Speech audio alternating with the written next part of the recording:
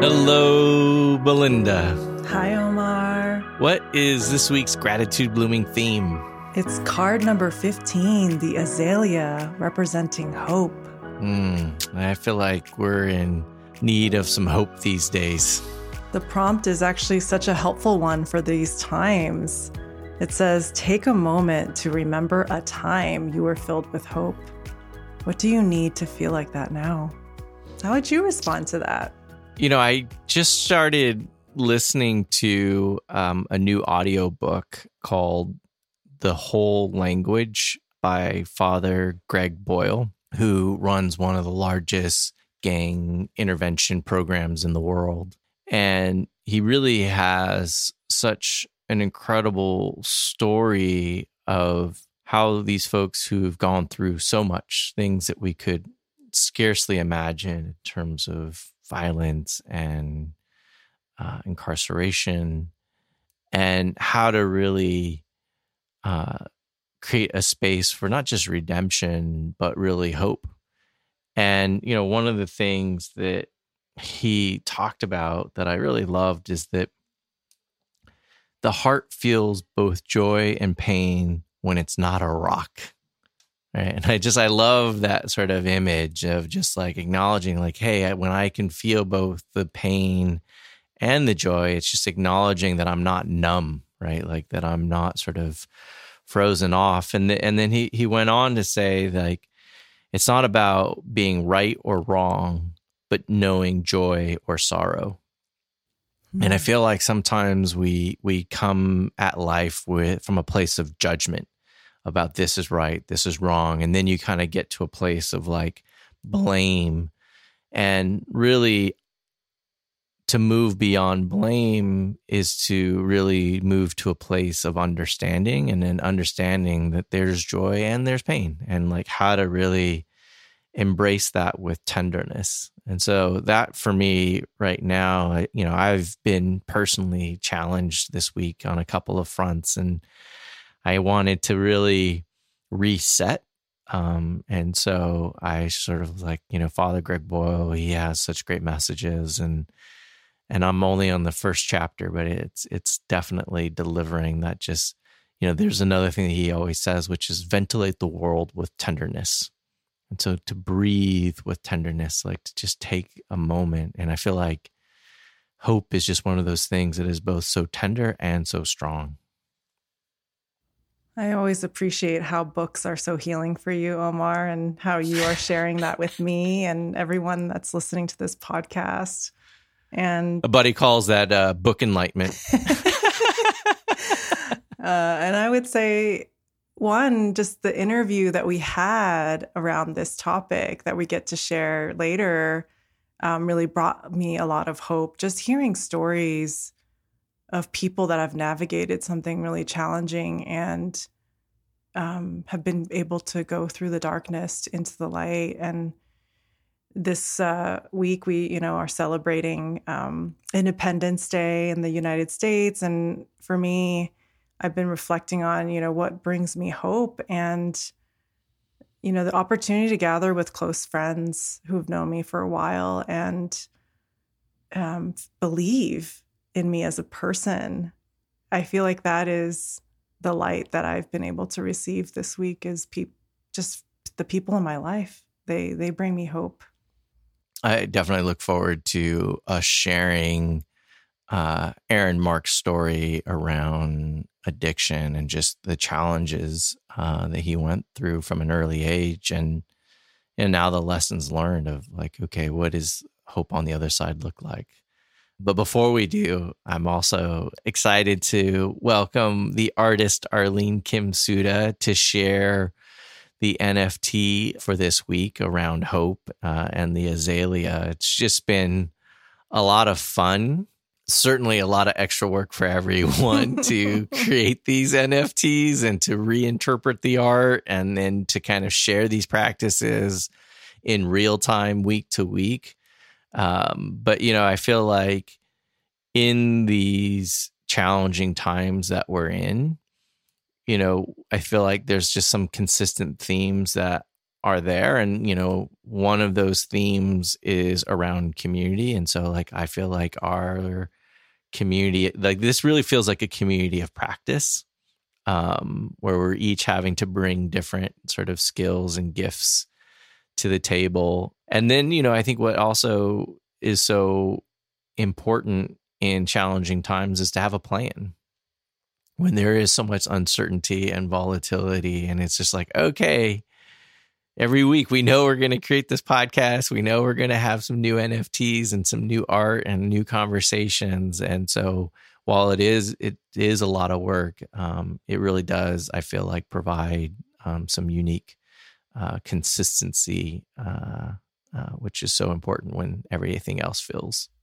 so volatile. It's like anchors for our collective wayfinding. Well, hey, you guys, I have to say what gives me hope this week, a little bit, no, maybe a lot, was listening to Anka's story. It seems like there is a unifying message that, we get hope from others around us. This week's art by Anka is made up of 4 hot pink azalea flowers with bright red, tender centers. The red in the center of the flowers is very concentrated, almost grounded, so each of them has this feeling that they are bursting from their core. The leaves in the background are like mysterious shadows that support the strong blooms, and the whole plant sits on a bright yellow background that look like wings from another dimension, creating a sense of movement. It's almost like there's another flower or a butterfly emerging from the background. Anka describes this work with its bright colors as a shining star of hope, like a flame that you need to tend in order to keep the fire alive. And she was trying to capture the movement of the wings of a butterfly because she read that one of the pollinators for the azalea are butterflies. Big butterflies that when they flap their wings, the pollen gets onto them and disperses into the air.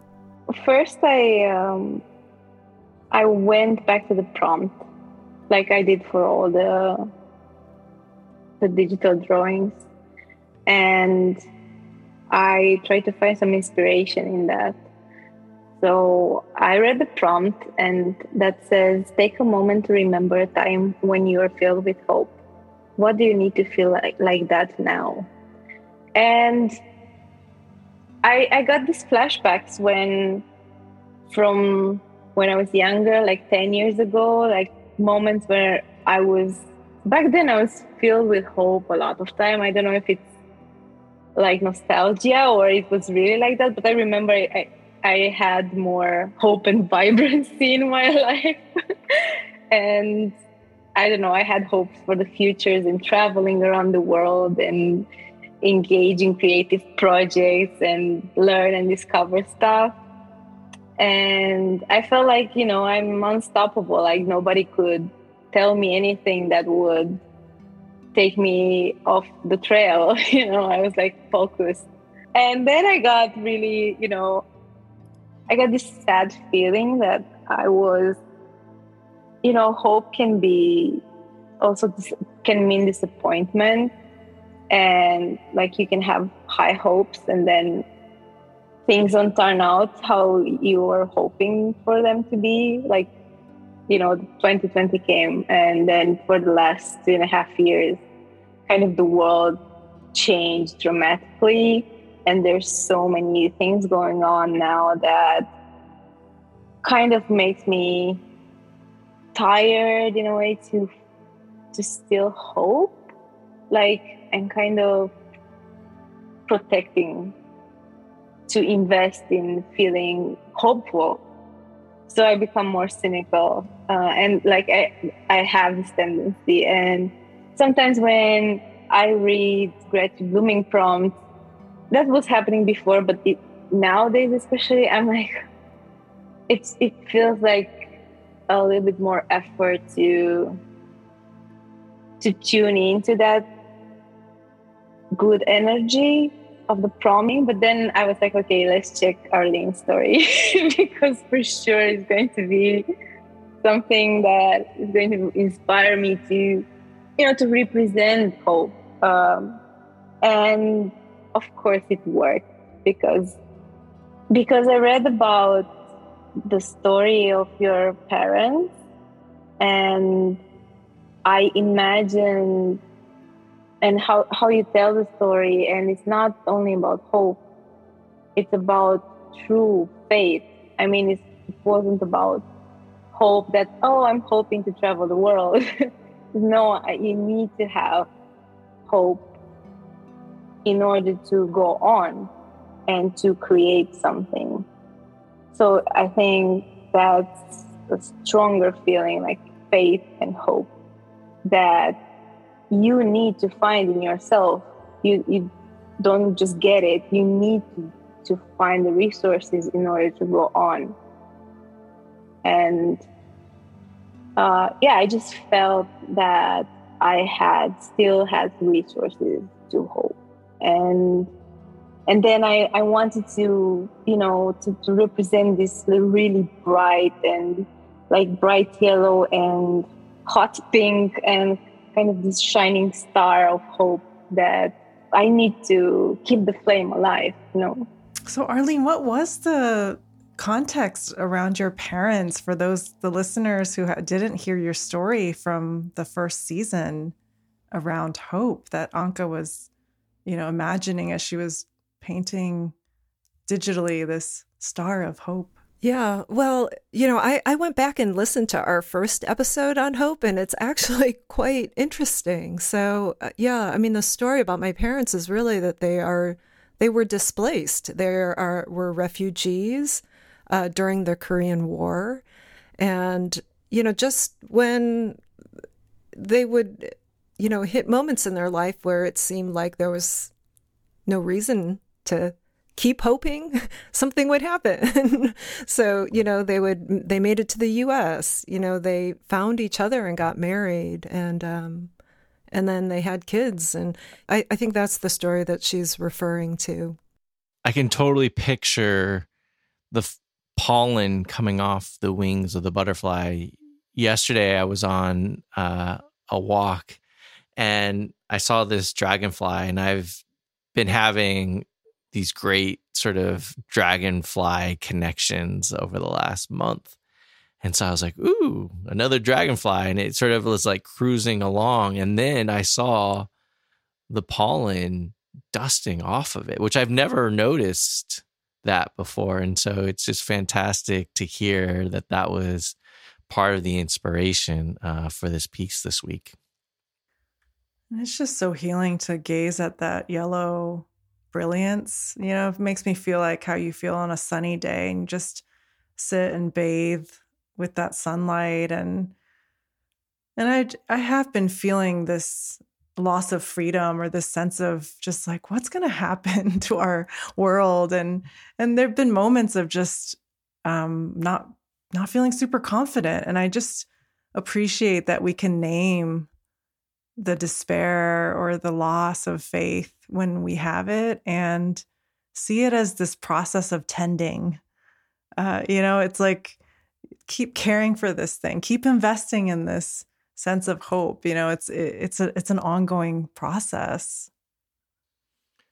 I forgot what the turn of phrase that Anka used about sort of like it was hoped for, but it didn't quite turn out, right? And that sort of sense of disappointment that can come with hope.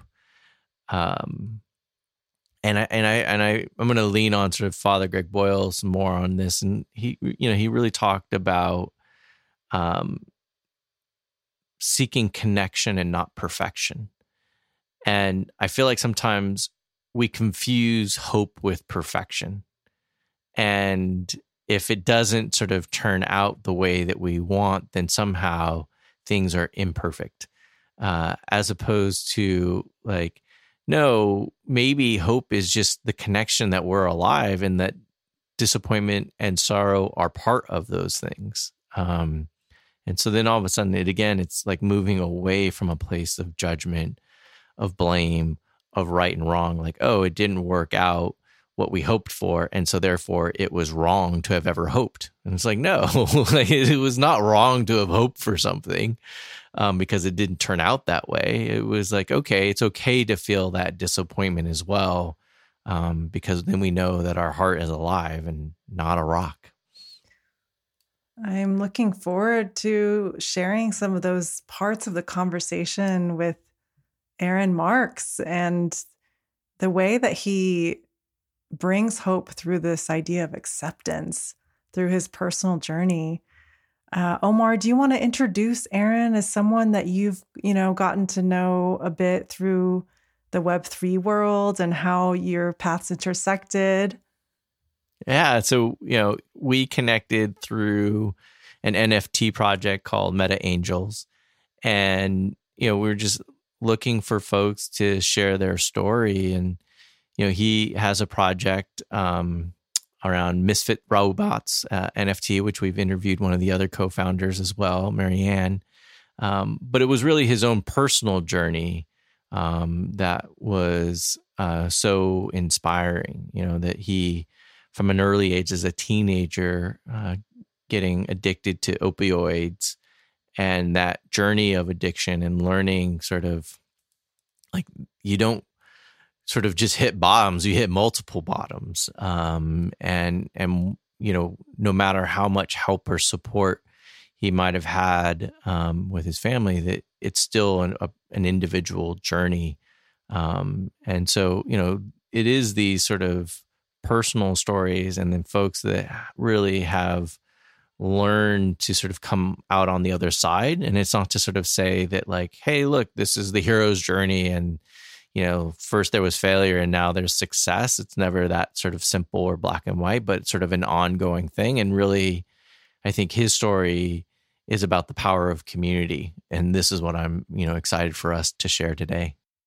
We came together because of my involvement with, Misfit Robots, the NFT project, which is centered on this idea of hope, really, right? And support, and around mental health and substance use disorder, or, sort of any sort of kind of compulsive behaviors or addictions or whatever it is. And so my personal connection to that is that I am in recovery from substance use disorder for over 17 years. So since 2004. My story, I came out of that period of time, the early 2000s, when the opioid crisis was really getting started, and I'm not unique in my origin story. I was young and I had wisdom teeth procedure done. I was prescribed Vicaprofen, and then at the same time it was really common. And so, I became addicted to these drugs when I was a child, basically. I'm a person who is prone to substance use disorder, prone to alcoholism. With the pills, it took a matter of weeks before I was like physically dependent. One of my best friends that, we were friends since, kindergarten. We both became addicted around the same time. We both went to the same school. We both went to college together, and we both kind of made that pivot out of the painkillers and into heroin. So I was addicted to heroin. I remember distinctly that it did the exact same thing that the pills did. All of a sudden I had this new tool in my toolkit. Like now I have pills and I have heroin. It opened up the kind of floodgates for me to say like, oh, this is fine. This is okay. They've been lying to me my whole life. If you really want to drive it home, like think about being very thirsty or very hungry. Like, what would you do to stop? At what lengths would you stop for those feelings to go away? Sometimes we forget that challenging things can come from absolutely innocent sort of decisions, and not even decisions, just like, hey, I went to go get my wisdom teeth pulled. And it just, again, I think, how do we take the judgment out of the conversation? And sort of be like, and then just even then how his story sort of evolved from there. But yeah, just wanted to capture that one piece of it. So how do we find hope when we're in the depths of the hardest times of our lives? And that's really what struck me listening to Aaron talk about how he had to grow up so quickly in his life and And what does rock bottom, mean? And how do you pick yourself back up? And well, and I think that's the other sort of piece to this too, is just the slippery slope, right?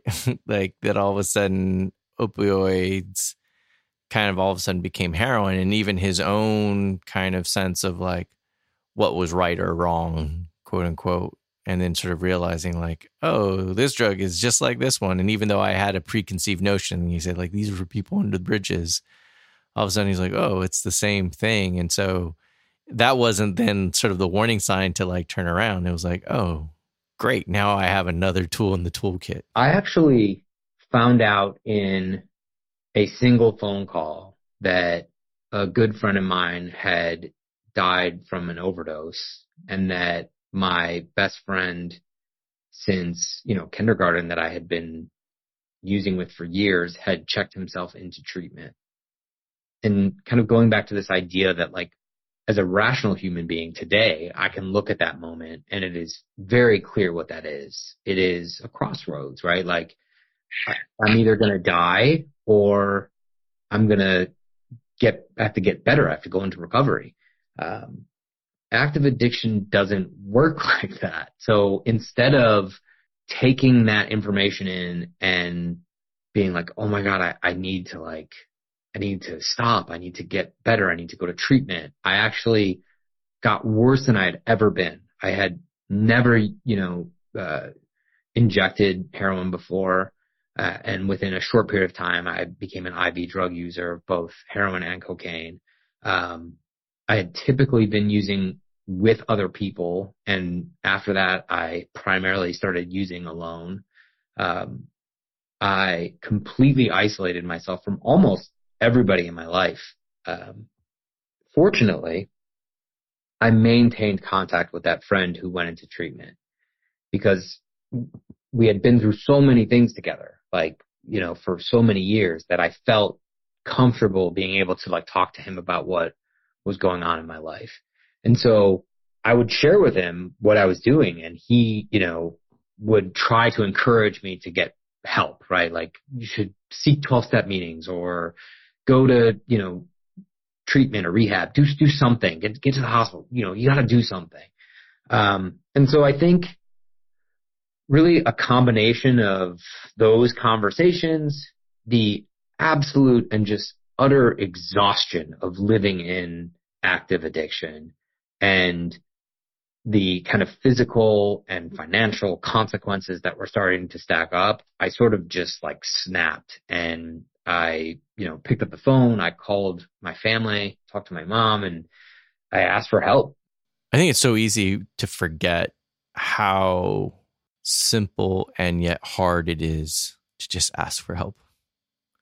I feel like that consistently over and over, what I feel like we hear so often is just like, when do we give ourselves permission to kind of say like, hey, this is out of my control and I need support.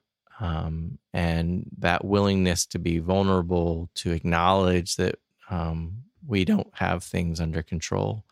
And this is obviously an extreme sort of set of circumstances, but this can happen to any one of us in any given day of feeling stressed or burned out, or, it doesn't have to be this extreme to all of a sudden just be like, I need some help. And how important it is to have someone on the other side to receive that call for help. I'm really struck by how Aaron, throughout the conversation, acknowledged the people in his life that were there to support him, and to that one lifeline he had with the friend that, they were in addiction together, and then the friend was available to, bring him out of that. It's incredible. Well, and he got worse before he got better again, right? It was sort of like, you think you hit a bottom, and then it was like, no, there is still more to go. And so I think it is also that reminder of, we don't ever really know when we've hit rock bottom, no matter what else is happening. And I think the other great thing about what Aaron shared with us was just this issue around access and privilege, right? That he had a family that he could reach out to that would still take his phone call. And that he did have health insurance, and so it's been great to hear how he continues to really provide access to healthcare for those who may not. He was able to get into recovery, but how did he stay in recovery? Because this is a lifelong process. And he shared something really interesting about acceptance. For me, acceptance is understanding my lack of control in the situation. That to me is the biggest part of acceptance that I need to focus on. It's like there are things that happen in this world and in my life that I don't have control over. Does that mean I'm happy about that? No. There are things that I wish I could change and I wish I had control over. I think when I can acknowledge and accept those things for what they are, whether they're positive, negative, joyous, painful, right? Whatever those things are, if I can truly accept them for what they are, then their power over me is limited. Just acknowledging something all of a sudden limits the power, right? We talk about the flip side of this, of noticing and naming. And then with Livia recently, nurturing, but the flip side is also true, which is those things that are challenging for us. If we can notice and name them, then those things don't have the same power over us either. The importance of reaching out for help is you never know when it might be too late. So to not be vague, like my mom died of cancer when I was in recovery, and it was super traumatic. Like she got very ill very quickly. I was extremely close with her. It was an unacceptable moment, right? Like it's a completely like this perfectly healthy person, just like all of a sudden like getting sick and falling apart over like 5.5 months. It's not an acceptable thing. There's no way to like look at that and go, oh, I can accept this. This is what's supposed to happen, right? So acceptance of that for me was, what can I control in this situation, right? I cannot stop her from getting more sick, right? I cannot stop this from ever having happened in the first place, but I can go visit her every single day, right? I can make sure that I take care of myself and my sister. It's those little moments, those everyday moments of what can I do today? What can I do right now? And really, I'm just appreciating how much the word surrender has, he's talking about sort of acceptance or what's not acceptable, but it's sort of surrender, but not in this giving up, but surrender to really, what can I actually do? And to sort of let go of what he can't sort of have control over, and really take those baby steps each and every day. And that's how we cultivate hope, right? The flame of hope. Back to the conversation about the art and the expression of hope.